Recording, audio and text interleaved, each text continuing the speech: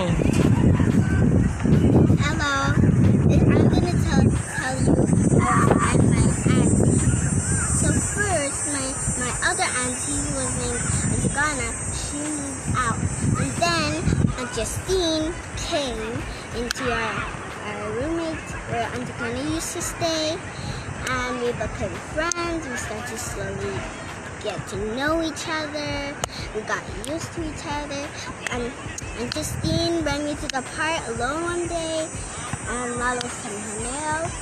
So we came to this park, and I asked if I can go on this day, and then she said yes, and I had so much fun with her. But I'm gonna have to go to my Auntie Ghana's house for 7 days, so I hope she's safe. I hope she's covered in the blood of Jesus. I want her to be guided. Amen. That's the end of my video. Bye.